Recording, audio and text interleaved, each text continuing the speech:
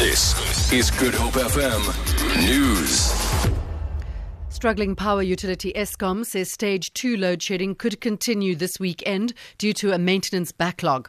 Eskom says any unexpected event could trigger further load shedding.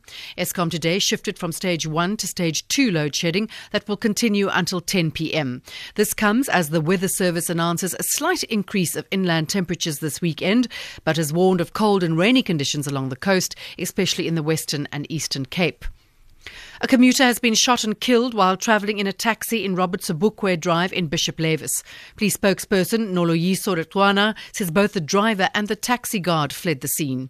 According to the reports, a taxi was travelling towards Belleville Terminus when the shooting occurred inside the taxi. During this incident, a 26-year-old passenger was killed. No one has been arrested at this stage. The water supply to areas in Hout Bay will be cut off this evening for emergency repairs to the water supply line. The city's Water and Sanitation Department says the Hout Bay Harbour area, Mariners Wharf and Hout Bay Heights will be affected.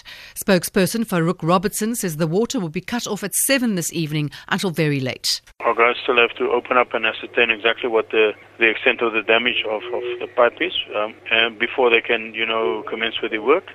We do apologize for any inconvenience that it may cause, but it's imperative that we ensure that our infrastructure is maintained in good order so that we can supply good quality drinking water to our citizens at all times. And finally, the Egyptian government says it's not true that a South African man has been held in Egypt for over 6 months without being charged.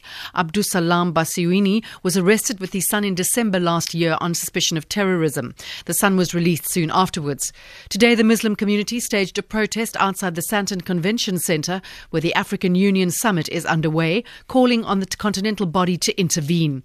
Egypt's Foreign Minister, Sameh Shoukry, the judicial process is underway, and once it is concluded, he will either be convicted or acquitted, as is the case in any court proceedings. As we have every confidence and faith in the judicial process in South Africa, we would expect that this would also be the sentiment here in South Africa towards a judicial process which has a long history of competence and an important component to the social development of Egypt.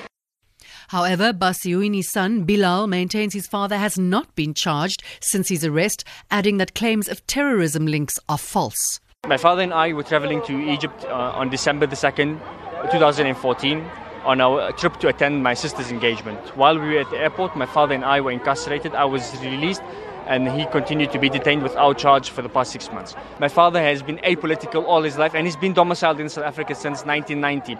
He has no political affiliation whatsoever, and he's devoted his life to the underprivileged and to mankind at large.